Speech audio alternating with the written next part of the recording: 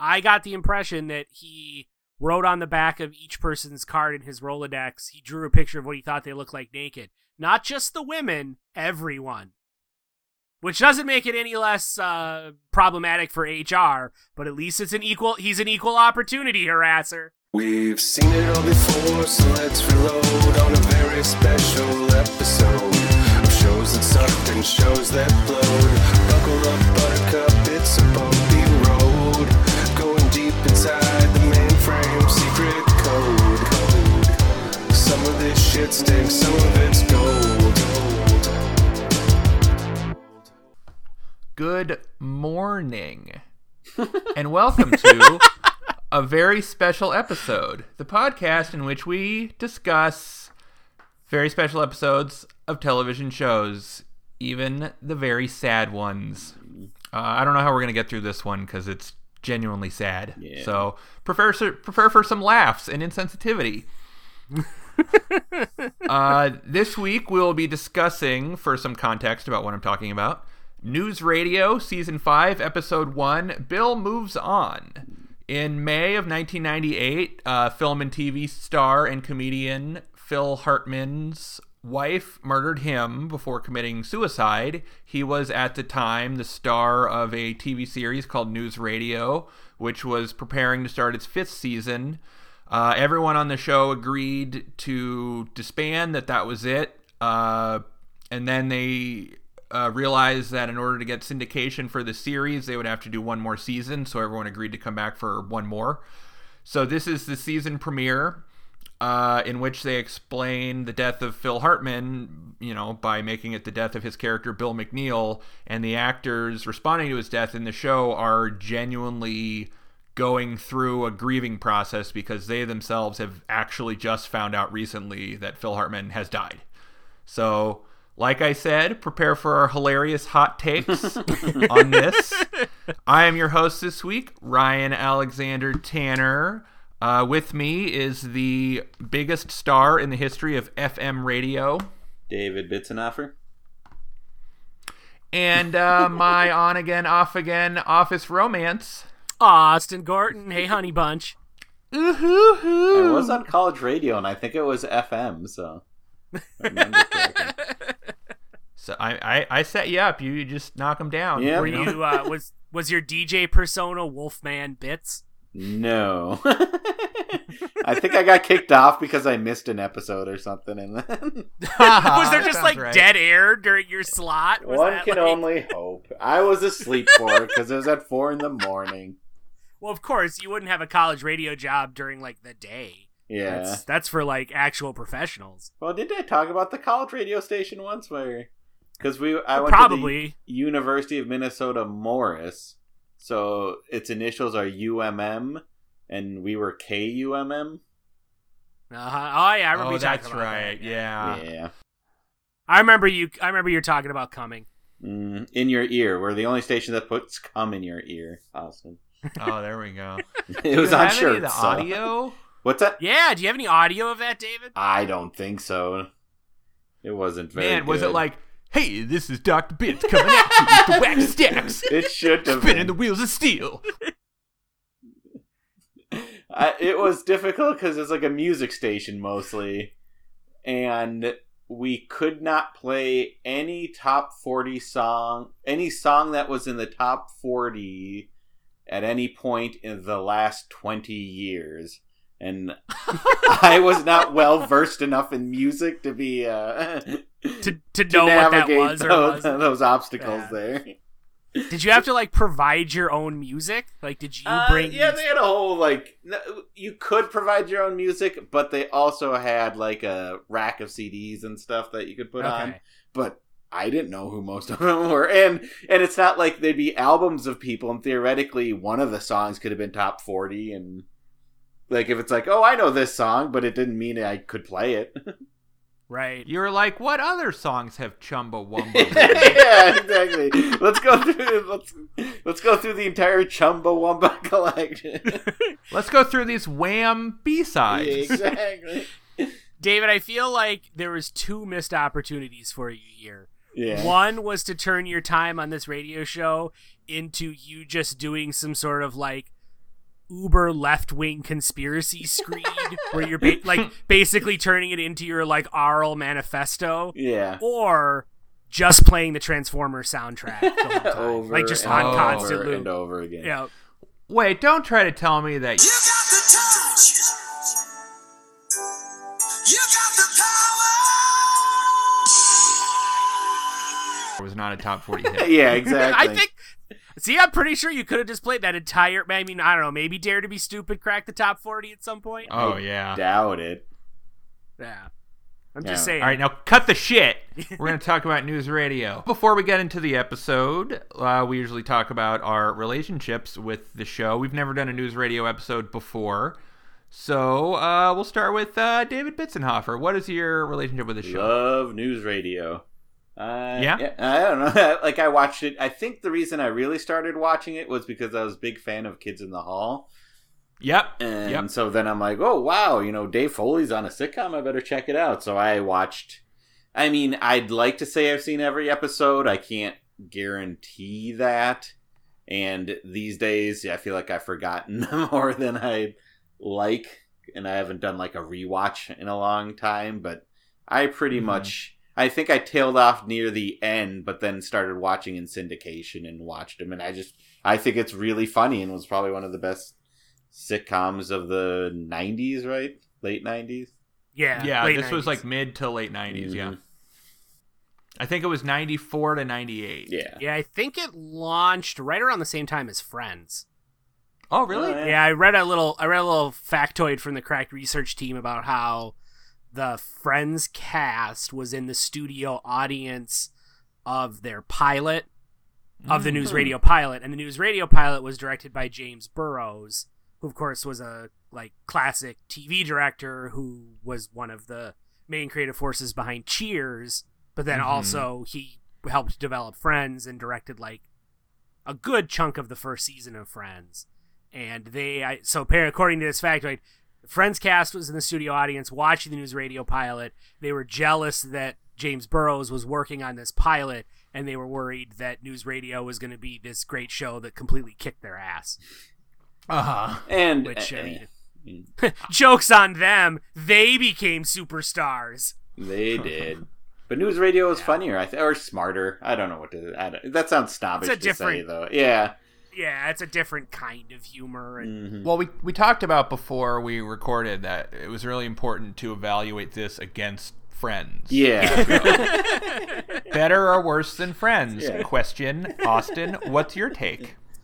I actually have not seen a lot of News Radio. I missed the boat the first time around. I don't know why. I did not really know Kids in the Hall very much at all. So I think that was the entry point for a lot of people our age into News Radio, and that was not an entry point for me because I didn't really know Kids in the Hall at the time either. So I've only seen the first season of News Radio. Oh, and that is only because this is one of those rare shows that my wife actually likes more than me. Well, I mean, I don't have anything against News Radio, but like going into our relationship, I knew a lot more about TV than she did, and News Radio is the one show where she's like, oh, I love News Radio. I've seen all of News Radio. And back in the heyday of the TV on DVD craze, when we were still in love with physical media and studios were realizing they could make money by putting out seasons of TV shows on DVD, and as chronicled on previous episodes of our podcast, I was very fiscally irresponsible, and some of that took the form of buying lots of TV shows on DVD at the time. News Radio, I think they put like the first 2 seasons because I think maybe the first season was short. They put the first 2 seasons on one DVD set, and it was one of the rare TV on DVD purchases that my wife specifically made herself and that I didn't buy and bring into the house. And then we sat down and watched the first season together, and I enjoyed it and laughed, and it was great, and it was everything I had sort of heard that it was by then. But we just never got back around to watching any more of it. So did you have this episode on DVD? No, we only have the first 2 seasons, I think it is, on DVD. Yeah, this is season 5, which is really for the most devoted fans only. Yeah. This is like a completist season. Yeah, it was interesting that you said they did this for syndication rights. Mm-hmm. Simply because the Cracked Research team also told me about how the creator of this show was like super pissed at NBC because he felt like they were constantly like not doing right by the show and trying to kill it, and which is ironic because it lasted 5 seasons and 97 episodes, which in today's TV landscape is like a humongous hit, but back then was enough to make a creator be like, they're disrespecting my show and trying to kill it. Now I'm like, you get 8 episodes. I was going to bring that up. I was going to bring that up because, he very famously did a Rolling Stone interview, which I only have read recently, where he talked, probably too candidly about his kind of behind-the-scenes experience, because critically this show was a pretty big hit. Yeah. It was very well received, but it kept changing times, is what happened. Yeah, he got pissed off at NBC about that. Yeah, they never found a good place to put it. It changed times like more than, most shows ever have done, and it is, heavily theorized to be a lot of what screwed with the show's reception. Yeah, and it's before DVR too, So yeah, well, way before. Yeah. So most people aren't even paying attention to that. Yeah. When I think of News Radio, I feel like it was the Arrested Development of its time, in my opinion. Or that's actually pretty good way to put it. Or later, the Community of its time. Yeah, absolutely. No, that's an interesting, like, these kind of smart off-kilter sitcoms that get killed by the network. Yeah, but are critically well received and have a strong following. Yeah, and have weird ups and downs. Yep. Because all those shows, too, have, like, a bad season at least, right? Right. Oh, yeah. So, yeah, I'll tell you my experience, which is I remember seeing, like, maybe the first episode when it aired, like, by accident, and being like, oh, Dave Foley's in this. Yeah. And then being like, oh, my God, Phil Hartman's in this. And I was, like, on board. But I was not a huge network TV watcher. I was always more of a syndication watcher. So I would see it every once in a while, and as we mentioned, it changed times all the time. So even for someone who's really interested in the show, it was difficult to go, okay, Thursdays at 8:30, that's when I'm watching News Radio. Right. And so, but then it came on in syndication later, and there was a period in the Bay Area, as I was in high school, where the syndication lineup was like, it was basically like 2 Simpsons and then 2 News Radios in a row. And you were just like set. Like that's what I was doing every night for like 2 years. So I watched every episode, like, because they would play them in a cycle, Right. So I actually knew the show really well. I do think also it's one of the very best ensemble casts on a show, sitcoms wise, like maybe ever. Like the sharpness of the writing, and then also the performers, like everyone on the show is on point. And a lot of people, like Joe Rogan has become a big radio guy. Andy Dick, I don't know what we want to say about him. I have a few things to say about him. Yeah, Dave Foley, this was kind of his peak, I think, actually. Kids in the Hall in this, but he didn't. He had some not great comedy specials in the last 5 years. Anyway, I was a big fan of the show, and then, I don't know, 6 months ago, I think that's what happened, is I stumbled onto that interview, and I was like, I want to watch News Radio again, and it was some shows, you can just find them real easy and watch them all online, which is, like, the basis of this podcast. Yeah. And then some are hard to find, and I ended up on Amazon. I bought the whole series for, like, $15 on DVD. Nice. And they came in like these plastic sleeves, which I was annoyed by. Oh, yeah, I know what you're talking about. That does not qualify as very good condition, Amazon. Right? So, and then I only watched a couple. I didn't really get through them. But then I was like, shit, what am I going to do for my next episode? And this just popped into my head. And here we are. I'll also say that our 4th regular, Carolyn Main, was going to be on this episode, but she's in Germany. So we tried to schedule it, but then she said 9, and we said, Scheisse. We said, all right, we'll see you at 9, but we didn't quite understand what was happening. She thought you were like, no, we don't want you on the show. So... Okay, so let's get into the episode. I don't know how this conversation's going to go because this episode is a fucking bummer. And I know that it is true from interviews and stuff that this really was like... There's like a scene towards the end where they're all reading notes from him and everyone's crying, and those people are really crying. Yeah, like this was like real feeling. So it's a very kind of an awkward episode where they're trying to have levity around this thing, and then they're like very truly processing grief, which is weird. Right. So the team, and it's about a FM radio station in New York, by the way, this show, for those who are not familiar. And there's a lot of interesting dynamics between characters. Like Dave and Lisa are kind of the main characters. Part of the interview I read was, I read like an oral history, and it was about how they skipped the will they won't they, and I think in like the second episode or something they get together. And then it's not a will they won't they, it's like an off and on. Yeah. And Right. they're like have a secret relationship for a long time, then everyone finds out and they break up, and it kind of goes back and forth, and they don't end up together at the end of the show. No. And also this is the beginning of the 5th season, so then they bring in John Lovitz to replace Phil Hartman, and the show like kind of officially goes to shit. Yeah. Like it becomes really cartoony, and even the people working on it, like nobody's heart was in it at all. It was very much like let's get this syndicated so we can all kind of get our dues. But This was Moira Tierney's big break, I think. Mm-hmm. Yeah, I don't know if she was super big before this. And I believe that Phil Hartman is Bill McNeil. Like, I love Phil Hartman. I think he's so funny.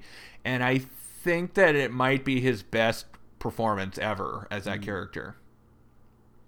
I haven't seen enough of it to weigh in on that.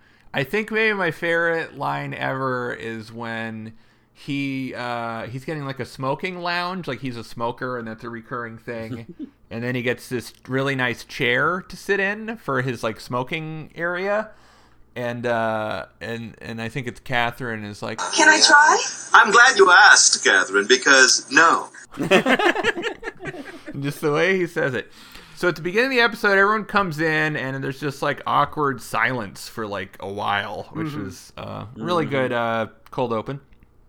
And then there's kind of some exposition between characters, and they all just came back from the memorial service. Bill McNeil's death is a heart attack. Mm-hmm. Yeah, I thought that was kind of because they worked in a whole bit with Andy Dick talking about how, like, the flower arrangement was a heart, but it was, like, broken. Is that because Bill died of a heart attack? And then Mr. James is like, no, it's because I sat on the flowers in the limo. And we're like, because this is one of those interesting episodes where it's like they're dealing with a serious subject, but it's still a sitcom, so they feel the need to like insert jokes. At the same time, I feel like the joke part still kind of felt true to what like a funeral is like. Or, yeah, because it's not like there's not jokes at funerals. Yeah, like you still talk about the person fondly sometimes, and we'll laugh. But so anyway, so the whole gag with the broken heart and all of that smacked to me of a little bit of like clumsy exposition as a way to establish in universe how the character died, and it got me thinking about like. Would they have needed to say why he died? Like, could they have just been like, oh, Bill died? But then it also got me thinking about how maybe they wanted to establish how the character died so that the audience would know it was not how Phil Hartman died. Yeah. Like, well, the Bill McNeil character is not married. Right. So, but still, I like, mean, you wonder if they wanted to get that out there to be like, this is how the character died. It's not like he got, shot or anything. Yeah. Yeah, I mean, that was one of the craziest celebrity deaths. Like, the murder-suicide of Phil Hartman was just like, holy shit, all of a sudden. Like, yeah. Well, and partially because, like, this is, like, Phil Hartman was a phenomenal actor and comedian, and definitely, like, a big name, but he's not, like, a superstar. Like, he was never, like, I don't know, Tom Cruise or something. And you feel like that, like, it was this super sensational, like, where the fuck did that come from kind of death, which you don't necessarily associate with, like, really strong comedic actors who are great character actors. So you're saying that, like, if Tom Hanks's wife murdered him, it would make more sense to you? No, but if Tom Cruise's wife murdered him, it would make more sense to me. Well, I'm not touching that one because I don't want those Scientology people saying shit to me. Tom Hanks one would just be confusing because he seems like such a swell guy. Well, Tom Hanks is a bad example because obviously no one would ever murder Tom Hanks. Tom Hanks could walk through like a starving village with 2 hams in each hand, and no one would even try to take them from him because he's so beloved the world. And I don't want to suggest like Phil Hartman wasn't a nice guy because I'm sure. But what I'm saying is like, is there a level of fame that makes it make more sense that your wife would murder you? Yeah. I don't understand what your point is. There's a certain type of fame, I guess, is what I'm trying to say. Yeah, but I feel like most celebrity deaths I think of are either, unfortunately, suicide or overdoses. Yeah, that's true. Like, those are the ones that, like, me not really knowing anything about Phil Hartman's personal life, like, if you hear one of those two things, I mean, it's still sad, and you're just kind of like, yeah, that's what some famous people do.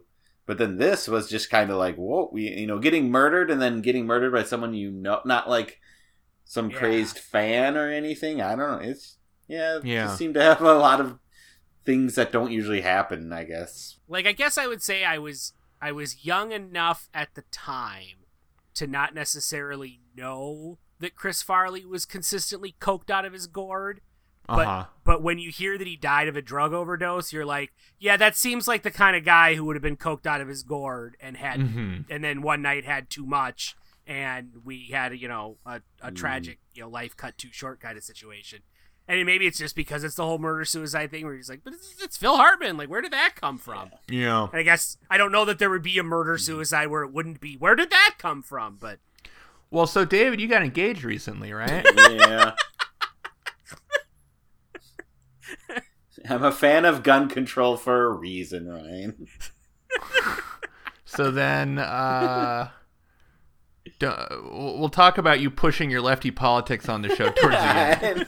But we got a reader response coming up, but a listener response. But we're not. Well, we'll save it. But so anyway, there's levity in the episode, but it's all kind of awkward, which I agree that is kind of true to life, to funerals. I've been to some funerals in the last 5 years. And there's definitely an element of that, you know. And but I do wonder what it's like for the audience, assuming this was filmed before a live studio audience. Yeah, that's a good point. You wonder about that. Again, well, we've talked about that. You should ask the cast of Friends. Yeah. Well, they saw a more traditional sitcom episode. But I mean, this one, like we've talked about that before, but this one just has that added spice of reality. Like it's real, like what they're seeing. It would be much different if Phil Hartman was like, I want more money next year, and they wouldn't give it to him and they killed his character. It's a lot different than when Valerie of Valerie's family died on the show. Right. And then the aunt moved in, and you're like, all right. Yeah. Why haven't we done any Valerie's family episodes is what I want to know. That's a good question. And I guess as we're on the topic of other shows, there was the what? Let's just talk about other shows. No, I was going to ask about this, David. So go where you're going. Well, you should say. I remember one very special episode of Family Guy. John Ritter. What was he in? Oh yeah, 8 Simple Rules. 8 Simple. Yeah, that would have been a. I've never seen that episode though, but that'd be an interesting one to see. I guess I don't know how. Yeah, and that's one like this where they address in universe the untimely death of their actor and write it into the context of the show. But I believe he died like while they were filming an episode, not like on camera. Literally, while he didn't drop dead on set or anything. So like I think like the first scene or like the first act is like just this episode they were planning on doing, and then just midway they're just like, his character died like at the grocery store or something, like of a heart attack, and then the rest of the episode was them dealing with that fact, and I don't know. That's about all I know about it. I'm sure it was hilarious. But yeah, it does seem like it would suck. I mean, this is probably the most selfish observation I'll ever make, but if you were like, oh, cool, I got tickets to see a live recording of NewsRadio, and then it was this episode, you'd be like, fuck, man. Although it would be kind of an amazing thing to be present for, too. Mm-hmm. Yeah. So then there's a lot of running bits in this episode, as they do. And so Dave, played by Dave Foley, try to keep that straight. It's another 90s sitcoms star that's a comedian who has to use his real name as his character name.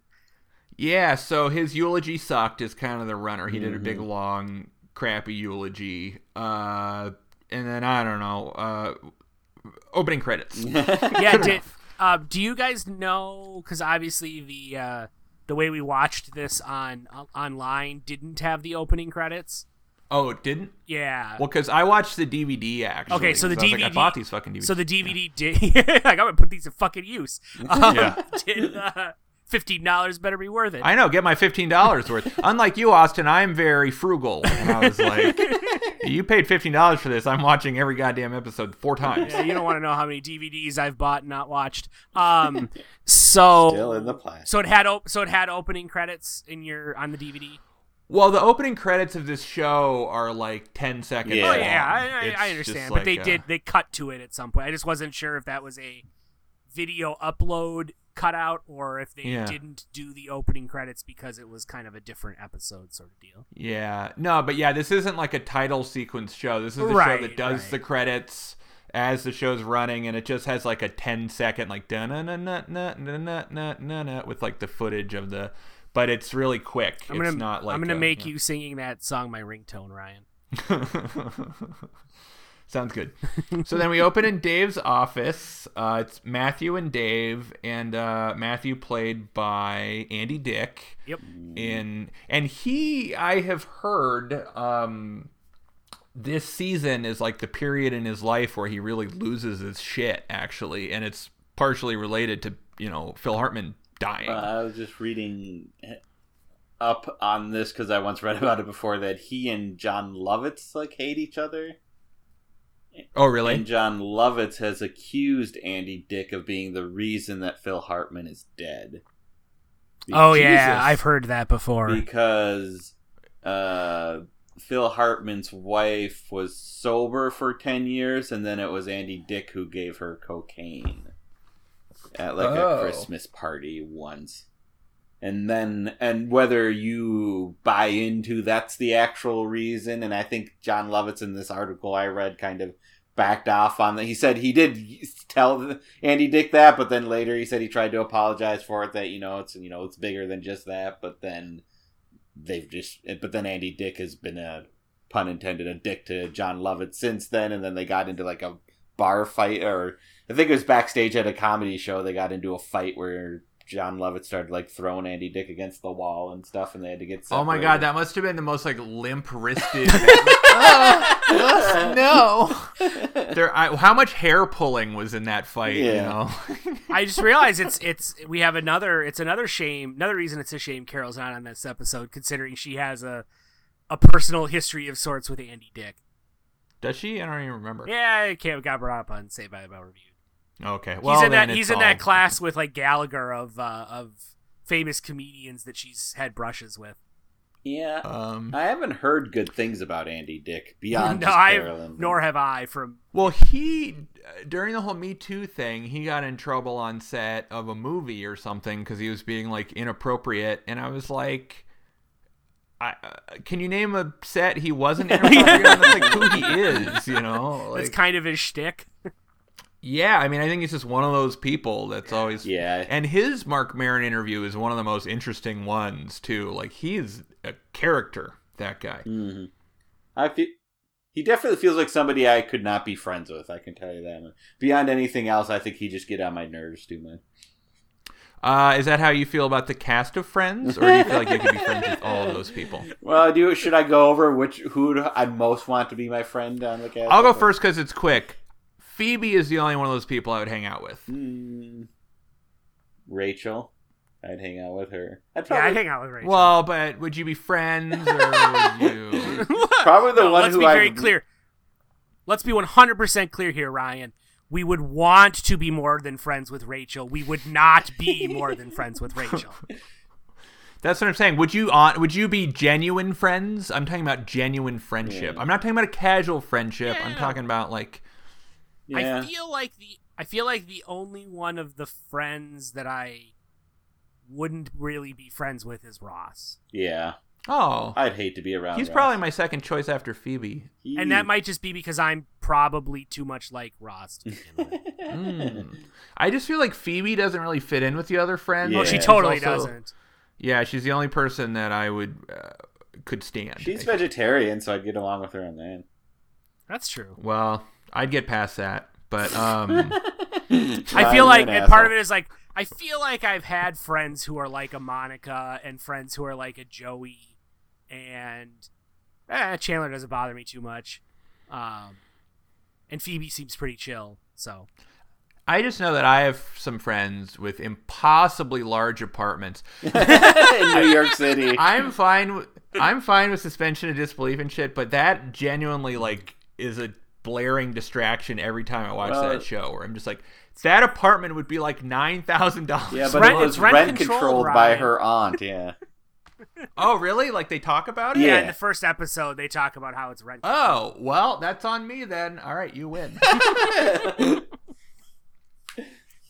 Okay, so Matthew doesn't believe that Bill's really dead, which is kind of like a processing thing a lot of people do. Yeah, he specifically says that he had a plan to move to Afghanistan and like open some kind of business, and it only stuck out to me because it was a reminder that this was a pre 9/11 show. Yep. Yeah. 'Cause, you know, it's, Where Afghanistan doesn't have any sort of connotation aside from being an right, where you're just like, exotic oh, that's just location.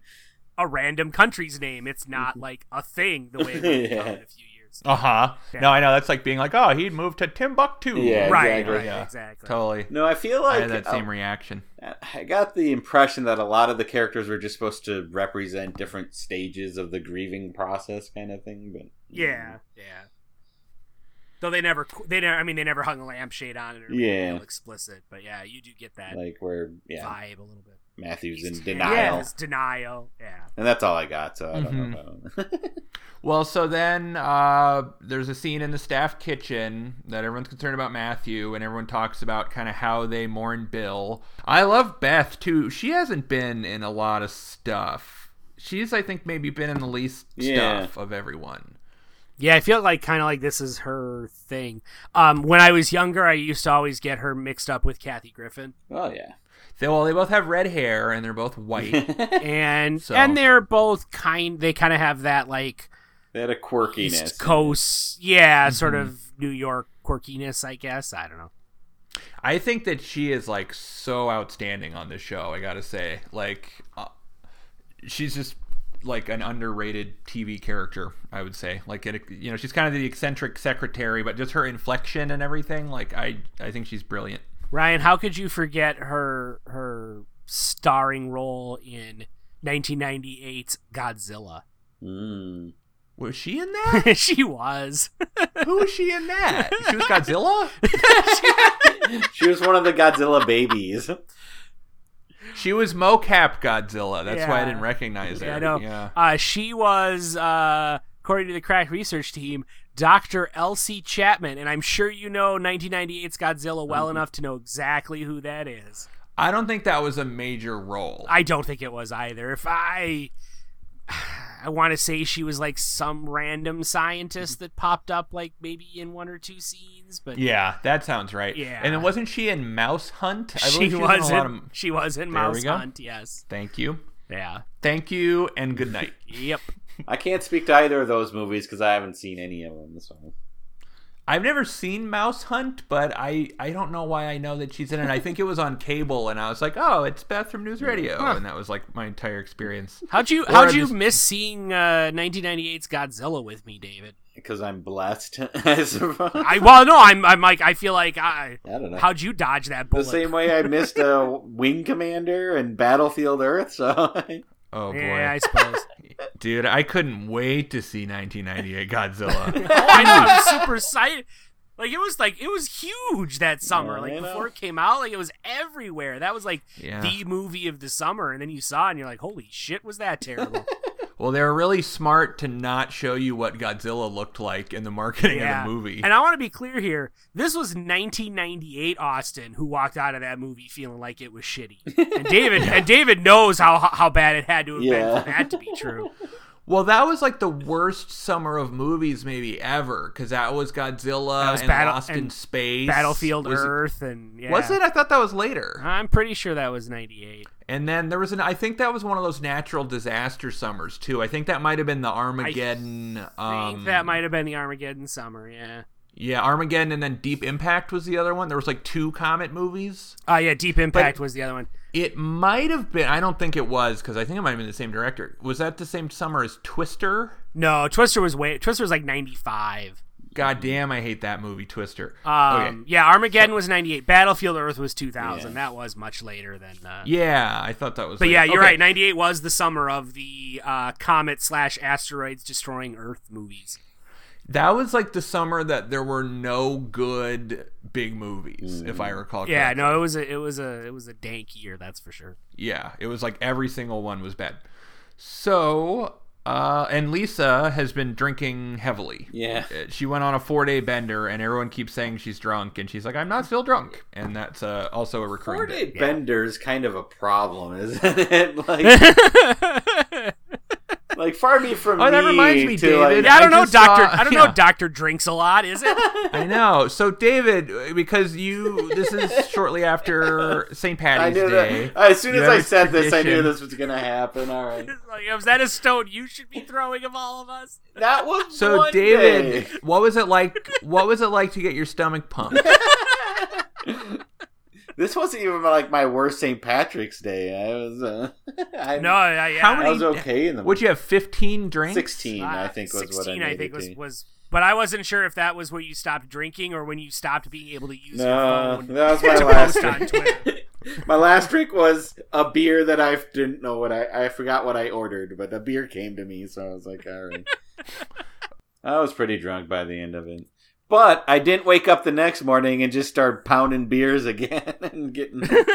That's my point. And even if she said it was like a weekend bender, that's fine. But once you're on your 4th day, I feel like that's more indicative of a greater problem you have with alcohol. But I guess that's a stone I can't throw, so I should just shut up.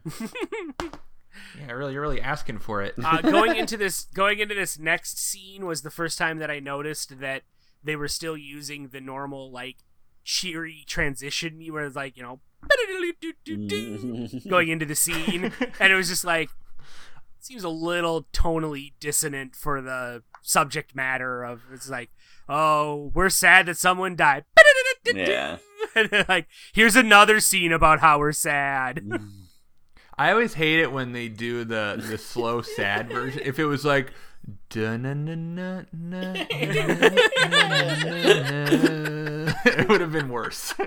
So I guess my preferred alternative would have been don't have scene transition music in this episode. yeah. They do some interesting stuff with silence in this episode. Yeah, because they do in other places, and so they clearly weren't afraid to play around with it a little bit. I wonder if that's like a branding, like It a could constraint. be. Yeah, like if very you well. have to do that. Yeah, there could be rules, or there was rules about it. Because it's also a way to like let people know what the show is, I guess. Like when they're coming back from a commercial, Right. if you're flipping Yeah. channels. Yep. Like. Yeah. So, after the commercial break, Dave's in his office revising his eulogy, which is his coping method. Yes, Lisa says that he finds it cathartic, and then Mr. James had my favorite line of the episode where he's like, "Oh, cathartic, that's a big word for a pie-eyed drunk." Yeah, and she went to some wake that That's what knows it was. she finds out there was no wake for Bill, and she was clearly just drunk at someone else's wake. You guys aren't willing to And, say that might be a problem with her. No, David, we're not willing to let you say that might be a problem. Everyone else can say it. Here, okay, quick sidebar for you. So Jimmy James is played by Stephen Root. Yeah. Of the list I'm about to give you, what's your favorite Stephen Root character? Ooh, this is going to be good. Jimmy James, Mm-hmm. Milton from Office Space, Mm. Bill Dauterive, or the guy that bought the main character in Get Out Wait, who's Bill Dauterive? from King of the Hill. Oh, you forgot one character. I never watched King of the Hill, really. There's one more Aussie you didn't even bring up. Who would you like to throw in the mix? The Dodgeball. He was in Dodgeball, too.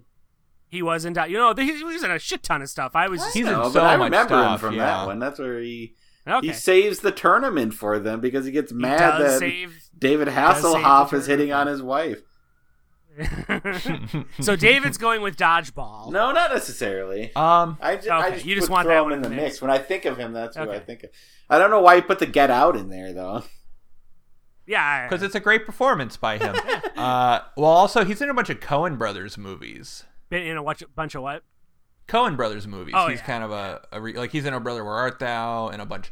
I'm gonna go with Jimmy James. That's the other thing I wanted to say about the show. Like his character, they're really good at building on characters on the show, at like giving them nuance. Like the Lisa character has all these really great characteristics. I think she's like a math genius is one thing, or like all the characters have like weird obsessions and things that they get into on the show.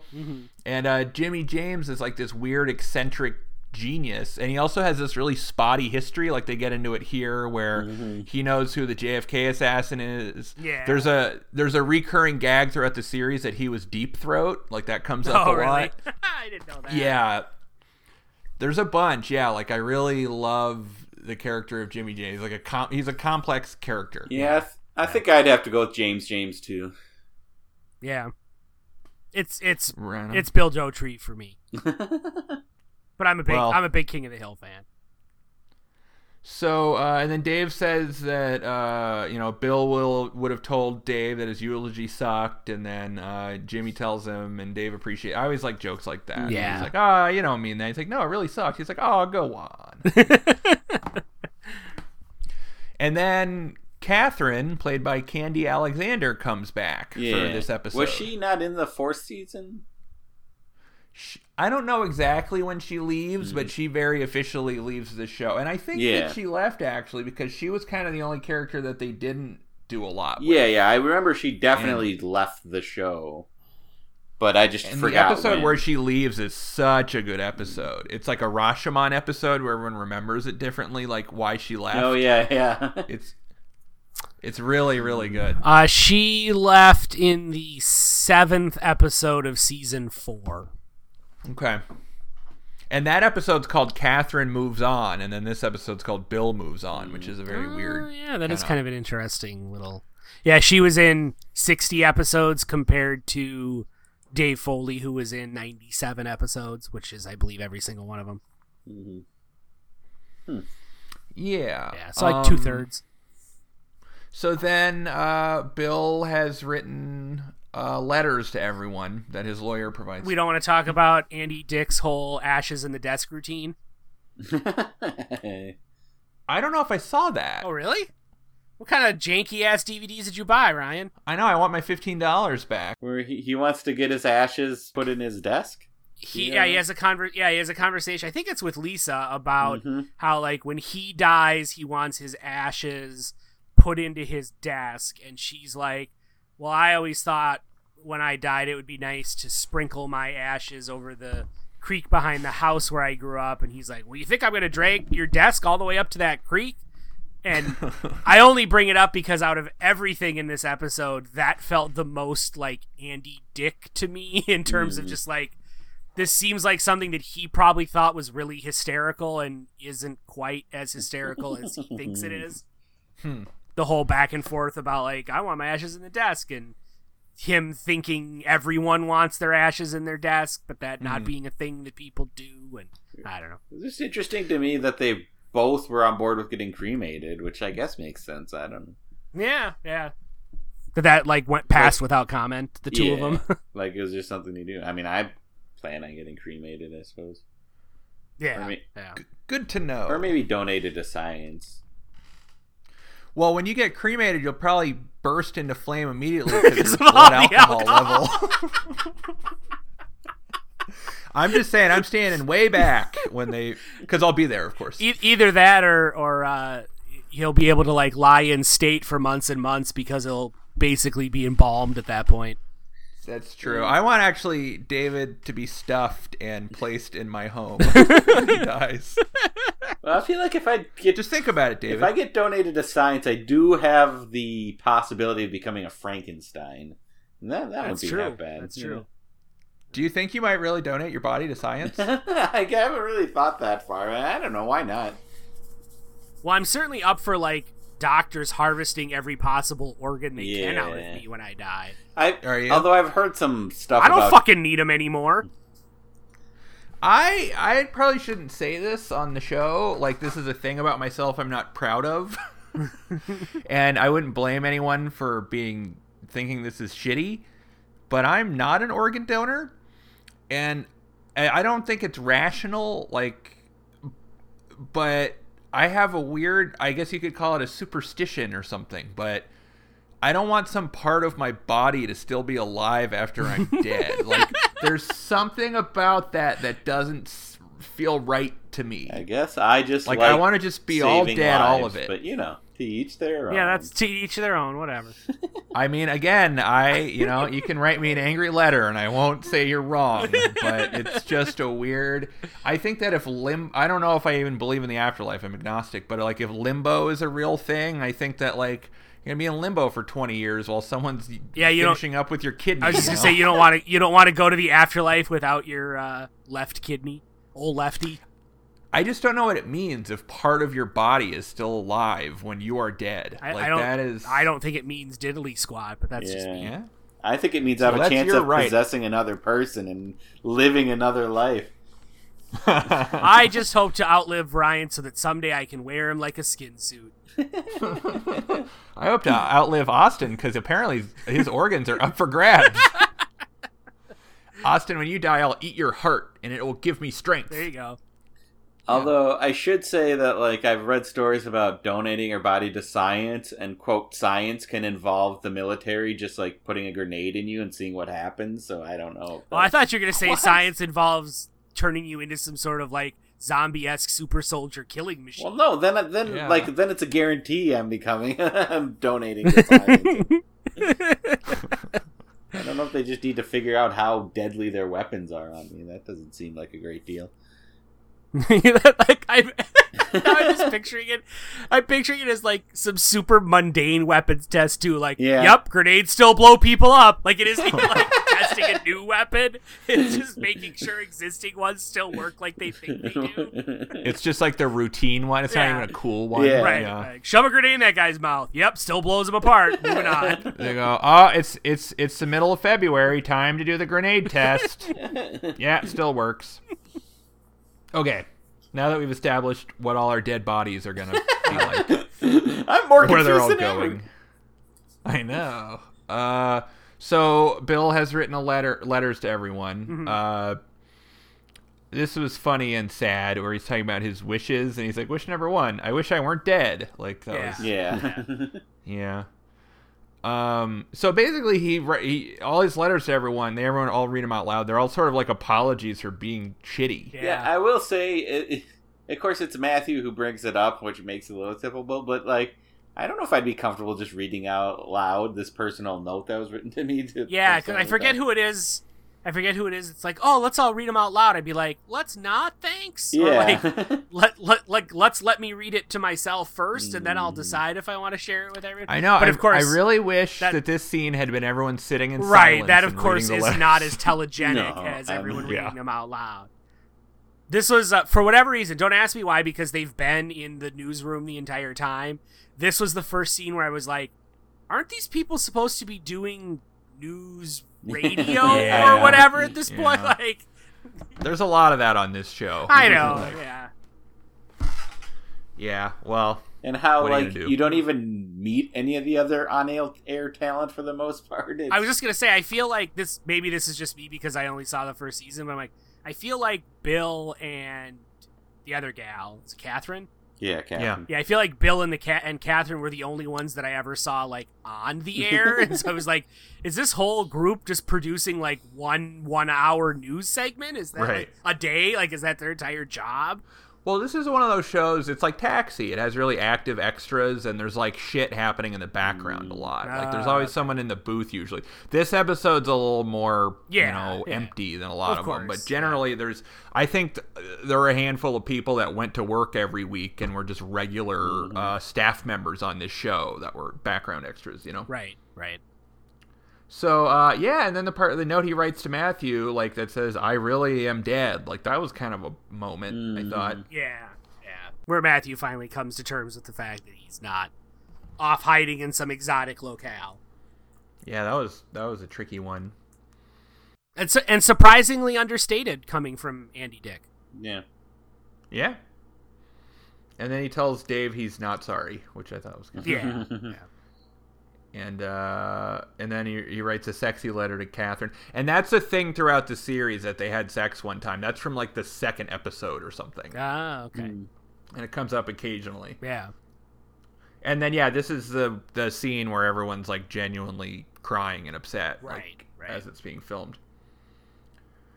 So then they burn the notes, which is, well, he made them extra flammable. Yeah, well, they burned the notes. And he said for added fun, he made them extra flammable to add some pizzazz or whatever, which is fine. And so then but then I expected more from it, but then it was just this fire that was coming out of the basket, which wasn't all that notable. And I'm and I guess that's more of a fire than you'd normally get from burning notes, but on TV, if it went uncommented upon, I wouldn't have really said anything. It'd be right, I wouldn't have been paper doesn't burn that brightly or anything. I'd just been it was an underwhelming. Yeah. Yeah. So they didn't have to create an explanation for why we'd actually see the flames come out of the basket, even though that's... Well, I think it was a bit that in the mechanics of it was... I think the way that was envisioned versus how it panned out it didn't work out. Yeah, that's possible. Because then Dave's like, my office is on fire, and Joe has to go get a thing to put it out, and it was just very, not an intimidating amount of fire. Yeah. So then we go to Bill's empty desk, and everyone kind of one by one says a goodbye and steals something from his desk. Well, this is where we learn, and this is some of the jokes that probably don't age as well, was that he draws what he thinks everyone looks naked on the back of his Rolodex, which is kind of funny. But it kind of reminds me that throughout the series he's not really that good of person, which kind of which makes some of this seem a bit awkward. Right, because, the character, character is kind of a cad, but they loved the actor. I mean, understandably, he's their friend and coworker, so it's they want to pay tribute to their real life friend who's died, even though their work friend was always kind of a dick to them. Yeah. But to his credit, I got the impression that he wrote on the back of each person's card in his Rolodex, he drew a picture of what he thought they looked like naked. Not just the women, everyone. It's true. Yeah. Which doesn't make it any less problematic for HR, but at least he's an equal opportunity harasser. It's true. Very true. Yeah. Yeah, and Matthew says he knows that Bill's really dead, which was kind of an interesting moment. Yeah, I thought they were... So he comes in and he's like, I don't think Bill is actually renting boats in Afghanistan or whatever. And I thought they were going to go towards he's actually, skydiving. Right. But then, no, he just said, I think he's really dead, which was, touching. Yeah. And then Lisa and Dave kind of have a moment, and she then admits that she has, in fact, been drunk all day. Yeah. Which is a good bit.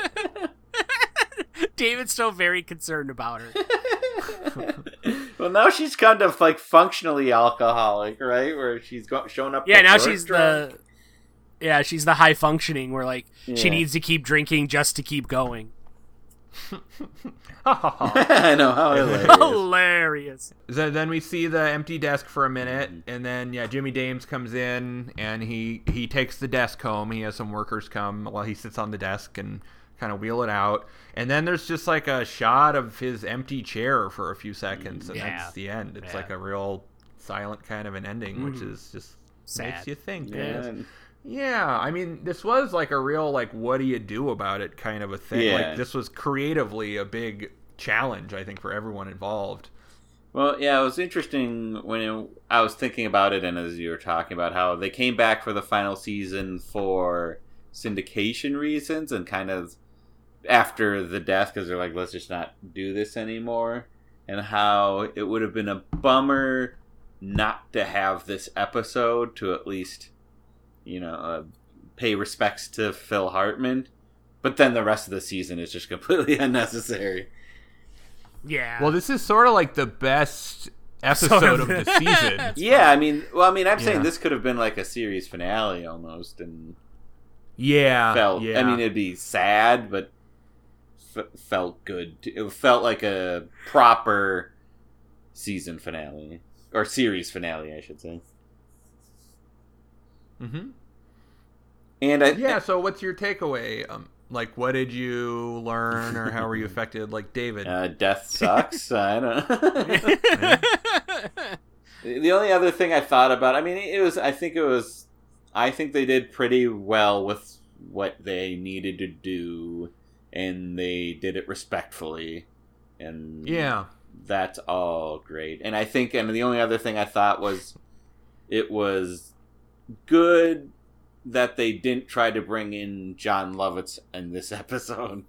That's true. Yeah. That they didn't just be like, now we have a new Phil Hartman, or it just went to work at all. And I guess it's worth pointing out that John Lovitz was reportedly very conflicted about taking on the role, and filling it. Basically, he's a different character, but basically stepping into Phil Hartman's shoes because, of course, they were good friends. And what if they just had John Lovitz play Bill McNeil and hey, I'm Bill McNeil. Right, that was how he always was, yeah.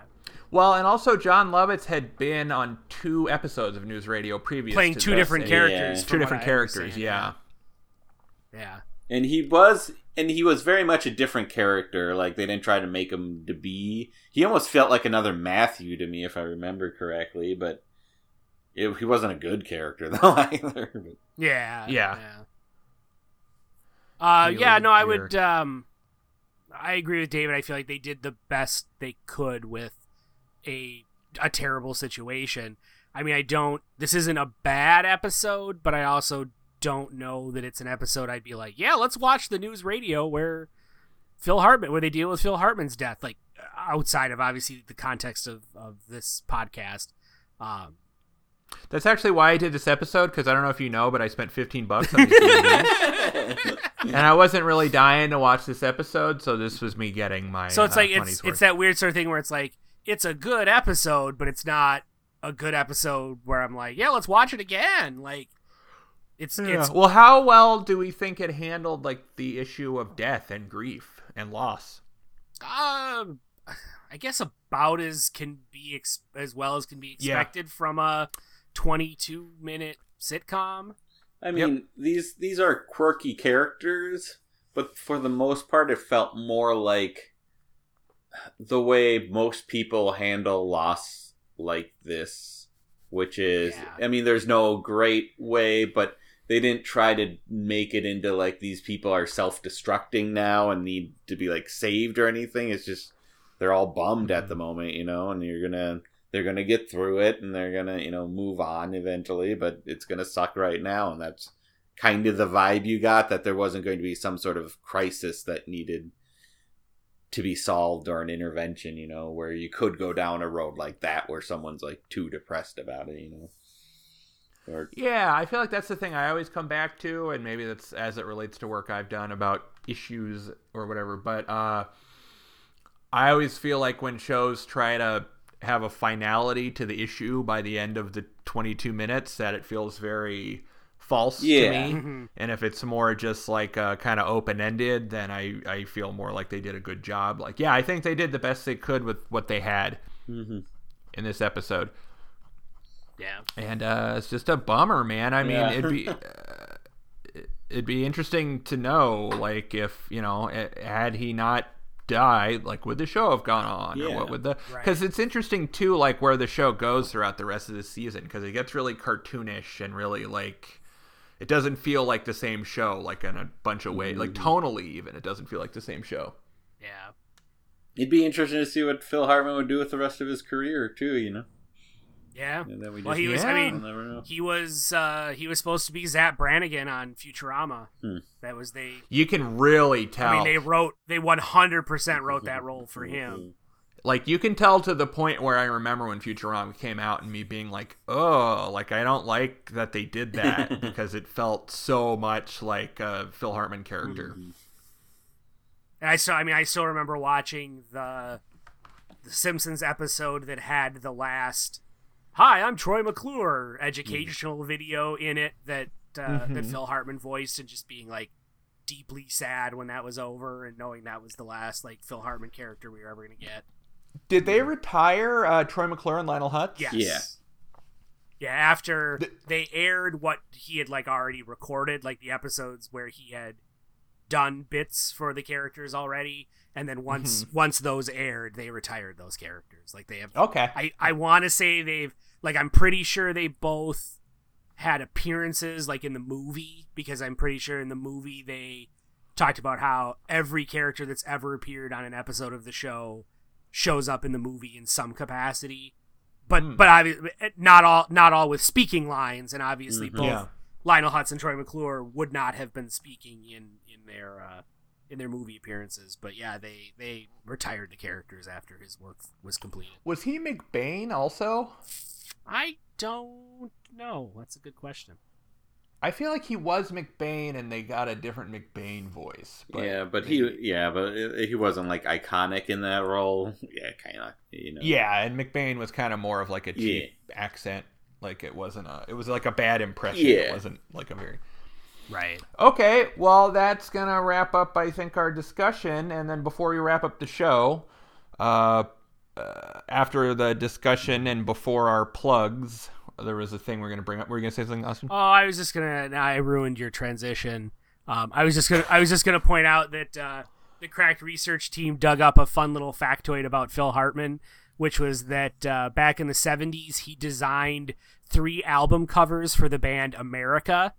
That's right. That's right. He was, yeah. And that's all because his brother, John Hartman, was the manager of America. Oh. Which I thought that was kind of cool. But he was also like a really talented commercial artist, right? Yeah. Apparently by the time the 90s rolled around, he just sort of did it as a hobby. But like in the 70s, before he got into acting and stuff, he made a name for himself as a commercial artist, apparently. Yeah, and he also co-wrote Pee-wee's Big Adventure, which is another one of his greatest achievements in my eyes. Yeah. Yeah, Phil Hartman, man. He was a mega talent. He was on SNL forever, too. He was really a staple of that show. Yeah. Well, okay. So, if you have anything else to say about Phil Hartman, you can throw it out, because we'll be on for a few more minutes. But before we do our plugs and sign-offs, we're also going to respond to a very special comment we got on Facebook, which I will now read to you. This came up a couple days ago. This was in response to this was a general response, but I think in particular to our last episode. Yeah, it was posted after our Roseanne episode. Our last Roseanne episode went up. This is from Peter Lewis of Chicago, Illinois. Hi, Peter. I don't know if you're listening, but we're going to talk about you. So he says, you guys are really slipping in the humor department since the SBTBR, which was our old show. Saved by the Bell Reviewed. Available for download or listening at savedbythebellreviewed.com. iTunes, Stitcher, Google Play, Podbean. So back to Peter Lewis's loving comment. Over-the-top virtue signaling is the funniest part of your show now. Remember, the only diversity that really matters is the diversity of thought and opinion. Sincerely, the silent majority who would be offended if we could take pea-hat wearers like you seriously. Which, that's not a very good sign-off, Peter Lewis, because we know that you're Peter Lewis, because there's your name and also a picture of you dressed as a stormtrooper as your profile, which I don't know how much we want to address that. Although there is an interesting thing to think that this man is a stormtrooper. Yeah. I mean, I can't throw a stone in that particular direction. I'm just saying this guy is on the side of the Empire. It seems. Right. So, Austin, yes, is often dressed as a stormtrooper in some variety of Star Wars costumes. So. Yeah. So then there's also some follow up. This was probably our most active comment thread ever, which is both good and kind of sad. Yeah, because I really don't like internet pissing matches, And then also some of these I don't even understand what they mean. Like one was really long and ranting and talked about Navy SEALs. I was think like, that's I don't a even know meme. what that. I don't think that person was serious. Well, I definitely don't think they were serious, but I couldn't even understand what they were trying to say. Yeah, this is where I start to feel like an old man, where I'm like, memes and I don't get this and the internet. Yeah. I'm just a caveman that was frozen in a block of ice. Aww. I know. Too soon. So, and it's too bad that Carol's not here, and we won't speak for her. I don't know if she'll respond on a later one or whatever. I mean, we all responded online. Well, and I don't want to just like shit on this guy and make fun of him or be shitty to him, because he is a listener. It sounds like he's a longtime listener. So I want to respect that. And I also kind of buried inside of this is some genuine critique. I mean, certain things too. I think that, okay, there's a follow-up comment that I think is also worth addressing by Noam Chomsky, who I don't think is the real Noam Chomsky, but boy, I would kind of hope, I'd love it if it was the real Noam Chomsky. I would if it weren't for what he says. Which is why I also think it's not the real Noam Chomsky. That's the only reason I don't think it's really Noam Chomsky. Literally the only reason. Yeah. He says, you guys were very funny and not so hateful on SBTB Reviewed. Ever since the election, most of you guys bring I believe he's trying to say sour? Yeah. But it's spelled wrong. Attitude when it comes to certain topics. You guys have so much hate for a person that before any talk of elections, you never cared to give thought or mention, and because of that hate, anything associated with them is shit on. Like, really, all the stuff about pissing on some dead guy's grave and the other classless things Carolyn said, just because he was a Republican or because of what a character he played on a TV show said without knowing the real man. That was all one sentence with a lot of comments. So I'm not going to get into grammar, Noam Chomsky, although, you know, being a very famous speaker. Political journalist, I feel like. And also, if you go to his profile, there's a lot of pictures of this guy holding guns. Yeah. So I don't know what you want to do about that. But he also has a picture of Artie, the strongest man in the world. So points for that, Noam Chomsky. But, he's Noam Chomsky the third. Oh. So again, I don't, I'll start and you guys can go. I want to say a couple things. I mean, we're all leftists on the show, which is interesting to me too, especially since we didn't know you two guys when we first started doing the show. And that was like a question in my mind when we first started talking. I was like, oh, are we going to not line up politically? So I thought that was interesting. I think past the election, a lot of people are really upset, which is a whole thing, you know, and there's definitely a shift in a lot of things there. But I also think that discourse is completely fallen apart, like in general, like to the point where I don't even want to talk about this shit. Like I had to Google what virtue signaling is, talking about pussy hats and stuff. And then like, what are we going to call him a Nazi now? And then we're going to, so I don't want this to fucking devolve into some lefty righty horseshit. So I don't know if we can do better than that. So virtue signaling is like when we try to show how great we are and how good our politics are, right? Is my understanding? Yes. Well, so, and I can see that a little sort bit. of. No. Is that what it is? I Googled My it. understanding of virtue signaling, which is what that's, I don't know if my understanding is that it's trying to show the right politics, even though what you believe other people want to hear, even though that might not be what you believe. You're just trying to please others with what you're saying. Oh, is that right? That's, yeah, which is kind of what you said. I mean, it's not that different from what you said. Okay, because I feel like we come off like assholes a lot on the show. Yeah, I'm just curious who he thinks we're trying to please. If that were the case. Clearly no one is, we can all agree that no one is pleased by this show. Right. So, including Peter Lewis, the Stormtrooper, and Noam Chomsky. But, well, I guess what I want to, in taking this as constructive criticism, I do think that, like, our main goal on this show should be to be entertaining. And that, like, when I think about how this whole thing got started and, like, why I was doing it originally, or when I think about how I read, like, nerd news on the internet a lot, like, it is kind of escapism for me. Like, I wouldn't be adverse to being less politically minded in our discussions on this show, is the only thing I would say that sort of supports what this guy is getting at. That I think that I wouldn't listen to a bunch of nerds talk about shitty TV so I could learn what their politics are.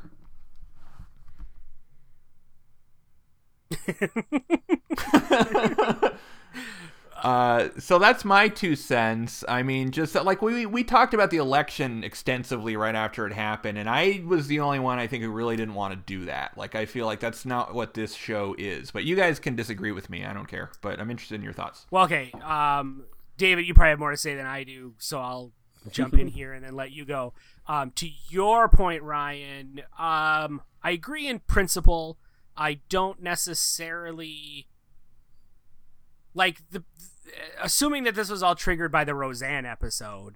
It was well, and it sounds like it's cumulative too, and we've gotten a little bit of feedback on other things. So I'll speak to that in a moment, specifically within the context of like the Roseanne episode. It was an episode about power dynamics. It was an episode about gender power dynamics. It was an episode about working class anxieties, and that's political, and that's very relevant in today's pop culture landscape as much as it is in the political landscape. And even though that episode came out in 92 or 89 or whatever it was, you can draw a straight line from that to things that are going on today. And so I feel like to not talk about politics in the context of that episode would be doing our evaluation of that episode a disservice. As a counterpoint to that, this episode, we talked about death and how a TV show deals with the death of one of its actors. And I don't think politics got brought into it much at all. I don't even think we made any like snarky offhand comments in terms of politics, because certainly there are episodes we have done in the past that are about subjects not as politically motivated where we have made those comments. And to your point, to Noam Chomsky's point that of late we have seemed more sour and bitter. Speaking for myself, he's not wrong. I mean, it's truly reflective of our real lives. all I can say to that is whatever he's hearing on this episode is about 1/10 of the anger and frustration and genuine sadness that I carry around with me every day because of the state that the country is in right now. And that is a weight that I carry with me and that I grapple with every single day as I try to not let it ruin my life. I am a significantly more angry person now than I was before the last election because of everything that is going on in the world. And I struggle every day to not let that anger define me and to try to find ways to channel that anger into positive actions and reactions. By no means am I entirely successful. And as a result of that, there are times where I feel like I need to let off some steam of that anger and resentment and sadness. And so this podcast is one of those release valves sometimes, because guess what? This isn't our job. No one's paying us. This is a thing we do for fun, and sometimes fun is letting off some steam and decompressing a bit given the shitty state, in my perspective at least, of the world today. So yeah, I guess that's my 2 cents for now. Yeah, what do you got, David? I mostly agree. I just think saying don't be political is a political statement in and of itself. Like, I think, in my opinion, it's like almost impossible not to be political. And some of maybe I'm being, quote, talking more about topics now is because of the past election, and just made me rethink a few things, and some things I feel like maybe need to be said because apparently people don't understand. Like, I'm sounding condescending, which isn't my intention, but it's like there are certain things that I thought we were settled that apparently are not settled. So now I feel the need to bring up, that there is race inequality in the world and there is, sexism that exists, and we need to start examining that more because we're not, in my opinion, going on the right path with a lot of this stuff. But I mean, when Austin said like, "Oh, did you see this comment we got?" So I first read it, and the first sentence I thought was like, "You guys are really slipping in the humor department since SBTBR." And my first thought was, he's got kind of a point there. I don't know, because I just remember. Well, I mean, I remember editing the Roseanne episode. I'm like, this isn't our finest work, but it is what it is. Let's just. Right, and I wasn't on it, which is always really, that's frankly that was really hurts the show. Frankly, that was going to be the joke I made until it turned into more of a political statement. It was like, well, it wasn't as funny because Ryan wasn't there. You can just blame it on that. And I think that's the nature of this show versus SBTB Reviewed, because we're hopping around from show to show and topic to topic, and so it's like sometimes we're going to strike gold and sometimes we're going to swing and miss, and it's not going to be as funny. Yeah, and I think when people say we're being too political, I will say that's just the nature of the podcast we're doing now, is examining very special episodes, which means we're going to be getting into political topics sometimes, and I'm not going to shy away from what my opinion about these topics are. Yeah, and we shouldn't feel like we have to, especially, I mean, we have an audience. Yeah. It's not enormous, I don't think, but it's less than enormous. I think it's smaller than it was on our old show. And again, I think the nature of changing shows all the time too. Yeah, I think our audience is much more varied. I think people just they like the show, they check it out, they don't know the show we're talking about, they don't listen, and that's I do the same thing with podcasts that I listen to that are when How Does This Get Made does a movie I don't know about, I don't listen to that episode. Yeah, I'm like a Meg C for How Did This Get Made? I just listen to it no matter what now. But which again, you start to listen to it because you like the hosts, right. So part of it is just like, if you're not in line with what we're into. And I mean, I think we should be able to live our values and our honest selves and speak about, shit we want to talk about. I mean, I also think our show is like not designed to illuminate people. Like, I don't ever think that someone's going to listen to our show and have like an elevated understanding of the effects of workplace harassment afterwards, Right. So that's part of it, is that I really feel like this show is like it's like a relief. It's not supposed to be really, it's not a TED Talk. Right. And to your point, David, working class anxiety wasn't something that came up on Saved by the Bell very often, outside of the occasional Kapowski episode. Yeah, because Kelly's dad sure was poor.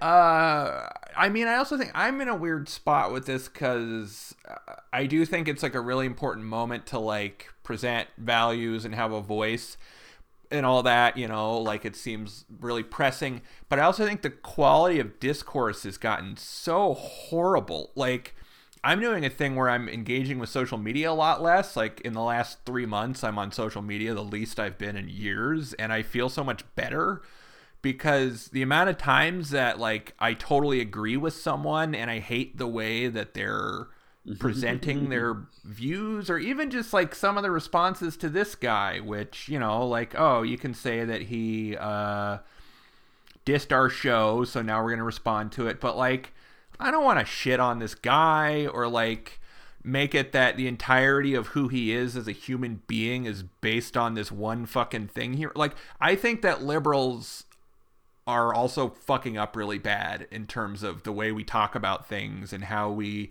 frame things and discourse in general. So, and that's making me really hesitant to really want to talk about anything anymore, because like I have my values and I hold them, but I don't think I'm going to convince anyone of anything different than what they already believe.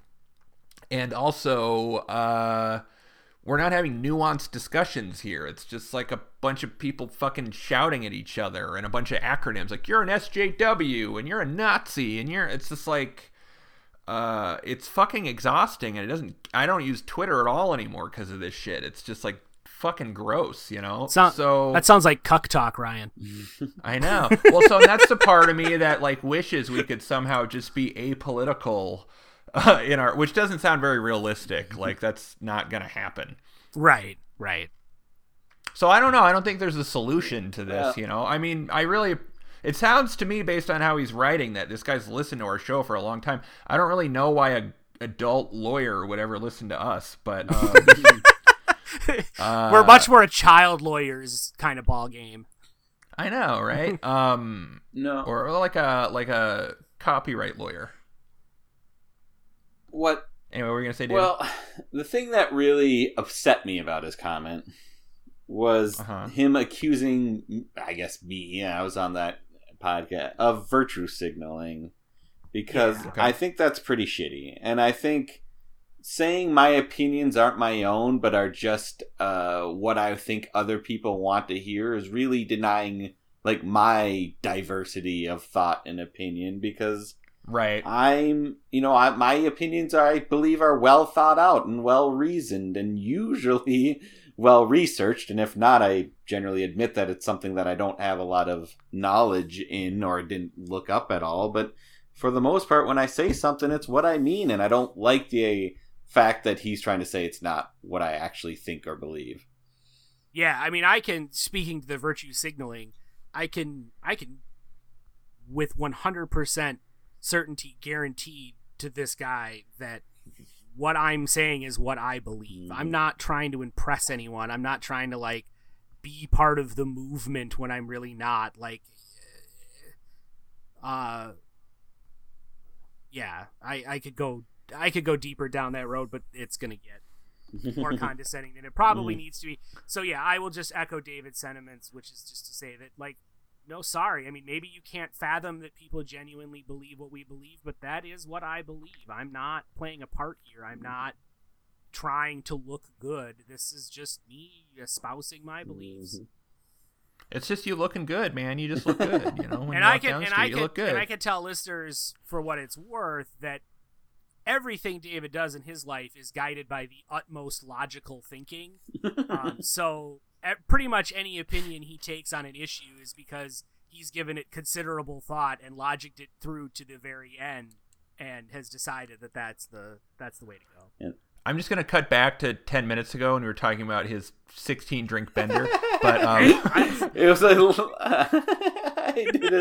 made a decision that sometimes you need to blow off steam. You know, it's logical. There's We're logic human. behind everything There you go. he does.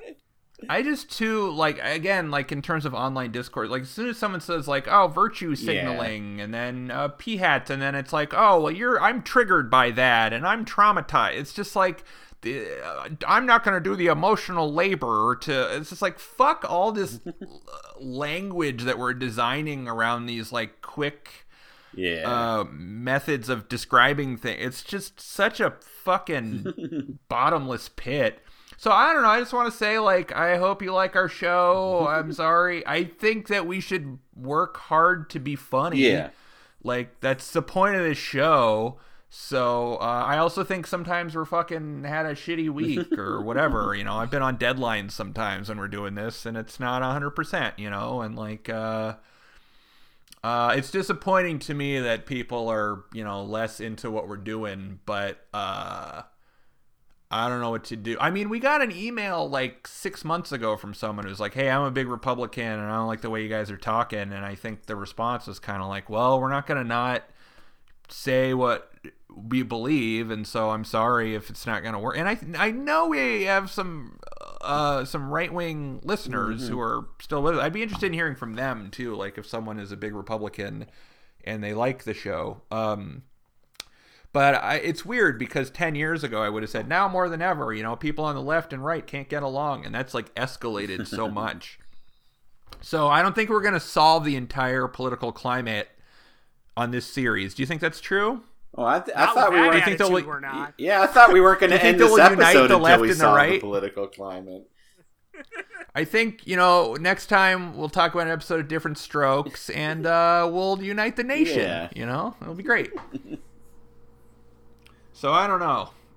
I don't have a brilliant conclusion, but you know, thanks for sharing your opinion. Yeah. I don't know. It kind of sounds like he's gonna maybe not listen to the show anymore. I mean, he's possibly listening to this, but I don't like what he said, and I also don't like, you know, a bunch of fucking comments that say he's a piece of shit either. So I don't like any of it. I just don't like this shit, you know? The end. Someone called him like an aging white male on Facebook, and I'm like, I'm an aging white male on Facebook. I don't know, you know, fuck. Like, where are we going with this? Also, we get a lot more traffic and interactions from people when someone attacks us, so there's something to that too. I guess, yeah. But I don't know. I don't think he's trying to be a dick. I think this is his real opinion as a listener. So I just don't know what to do with it. That's where I feel like the virtue signaling claim is kind of being a dick. And the silent majority is kind of condescending. And oh, that's true. And actually, hold on, because he did say one thing that I just he said the only diversity that really matters is the diversity of thought and opinion. And I'm like, what the fuck does that mean? That is fucking. The diversity that matters is the one where like people of all like. You know, like where white people and black people are equal. I think that diversity matters. You left out a lot of ethnicities. I know. Austin, you Nazi. I was traumatized by that comment. We can move on. So I don't know. That was a very messy. Yeah. I mean, I guess the big. I don't know. We do this show for fun, and I mean, I'm glad that we have an audience. I'm glad that people listen to it. I'm glad that people like it and are passionate about it. Well, that's a lot of assumptions, but yes. I mean, that's like one or two. But like, because I mean, obviously, we're all creators in a variety of different media and forms, not just this show, but in other things as well.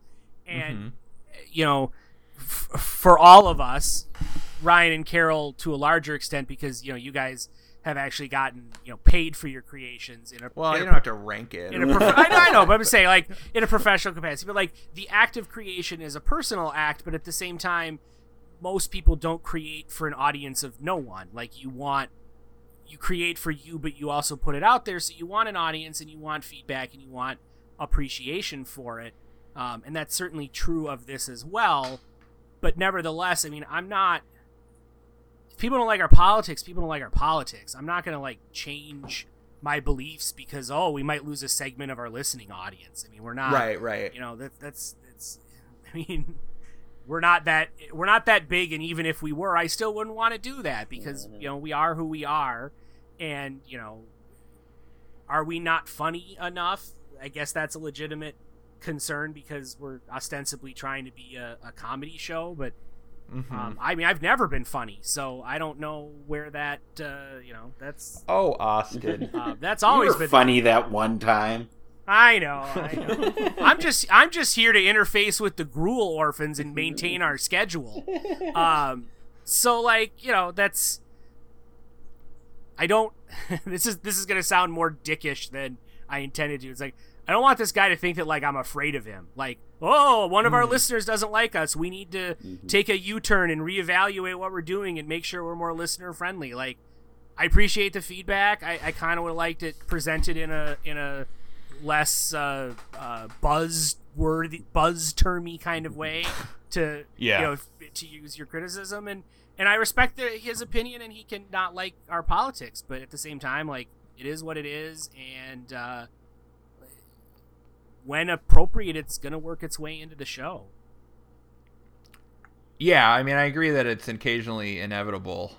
And that's just the nature of this show versus Saved by the Bell review. Because guess what? No one gave a shit about politics in the Saved by the Bell world.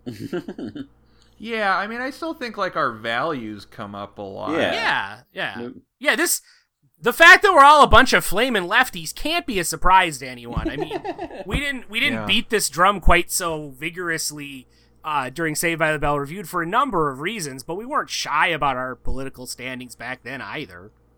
No, yeah, that's true. I mean, I do also think that no matter what your stance on anything it is, everyone who utilizes any kind of voice feels attacked right now. Mm-hmm. Yeah, there's definitely some truth to that.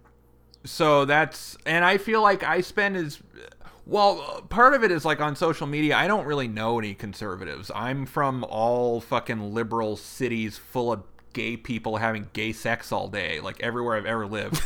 So I don't know any conservatives. Like, I genuinely don't. But there's a lot of KY jelly all around me.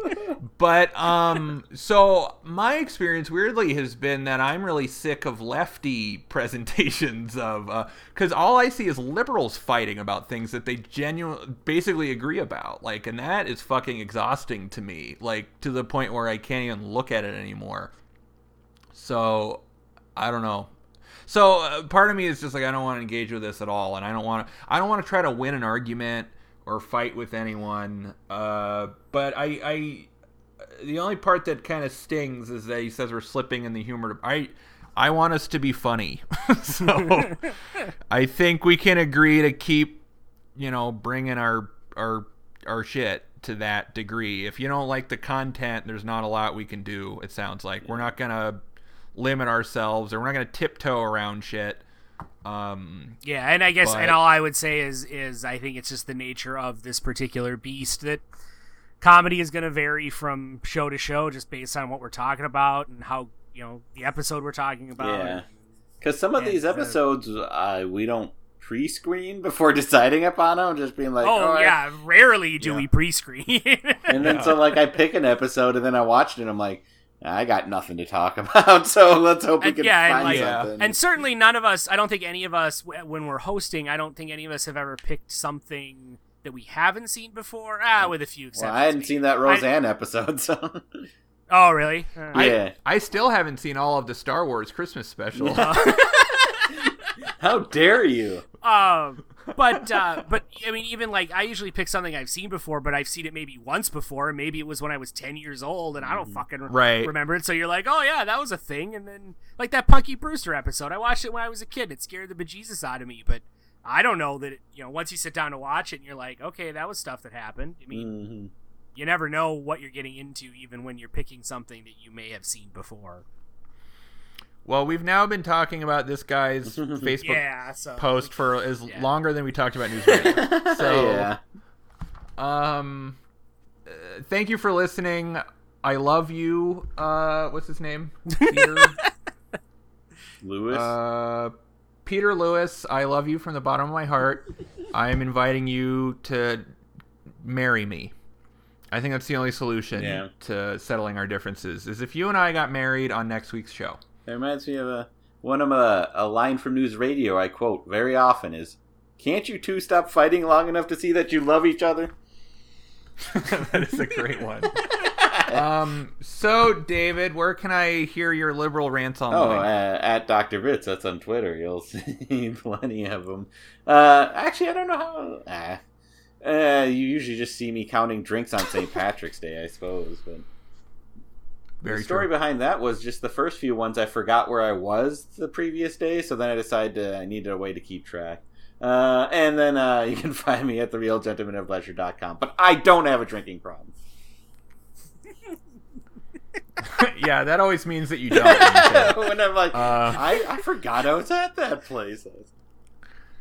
So, like everything, you can just, through the power of arguing, you can make anything true. Yeah. If I yell loud enough, it's true. And Austin, where might I find you? You can find my liberal rants on Twitter at Austin Gordon, and you can read my writing at therealgentlemanofleisure.com. And you can find my perfectly balanced and nuanced observations that upset no one I don't really use Twitter, so it's almost true that what I just said. You can't offend anyone when you're not using it. When you don't say anything. Oh yes, very nice. OHYES very nice. At Oh yes, very nice is my Twitter. OYesverynice.com is where you can see my art. And then that's my Instagram if you want to follow me on Instagram. That's all. As for the show, a very special episode, you can visit our website, a very special episode podcast.com, where you can stream every single episode ever. If you want to leave a Facebook comment, Facebook.com/AVSEPod. Our Twitter is @AVSEPod. And you can email us at avsepodcast@gmail.com. We'll probably read them on the show.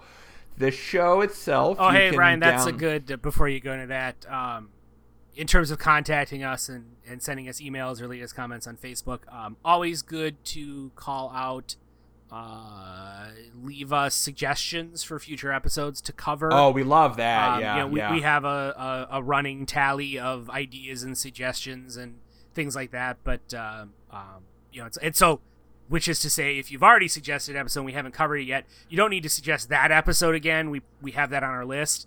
But if you think of something else, or new listeners or whatever, it's always worth making a suggestion. We like that, just to kind of see the kind of things people might want us to talk about.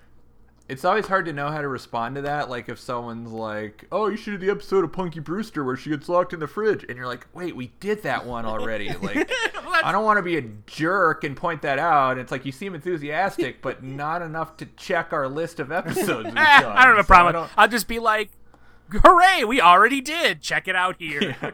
It's your lucky... We thought that was such a good suggestion that we went back in time and recorded it. It's your lucky day. Yeah, no, whatever. We have 43 episodes now as of this recording.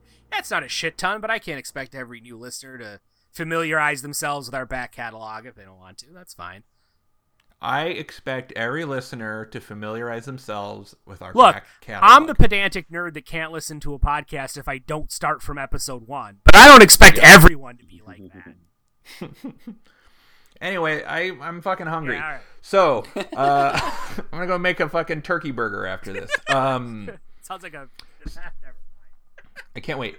Are you offended by that? Go fuck yourself. So you can download every episode of our show on iTunes, Podbean, Google Play, and Stitcher, where you can also rate and review us. We only accept 5-star reviews. Yeah. And so if you have less stars in your review, then just keep that shit to yourself, write us a Facebook message. And you can rate and review us on Facebook. If you want to rate us 1 star, just rate it 5 stars. We'll rate it 1 star plus 4 more, and we'll just know that it was really like a 1-star review. We can do the math. Well, I understand. Yeah. We're very intuitive about our star rating reviews, and it's very easy for us to understand what you mean, even when you give us 5 stars. Yeah, exactly. All right, that's it, man. Come back in 2 weeks. We don't know what we're doing yet, right? We can't. We can't tease it. So maybe make a suggestion. A special guest, possibly you. Until next time, this is WNYX signing off. Yeah, that was this AVSC on your home PC with some VIPs of SBTB. Was it Austin G, Dr. DB, RAT, or the C Money?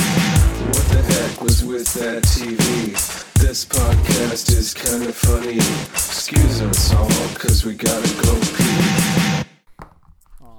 Like Phil Hartman signed off. Yeah. Oh, jeez. Sad. Is that what they're calling it now? Yeah, he signed off. All right. And stop.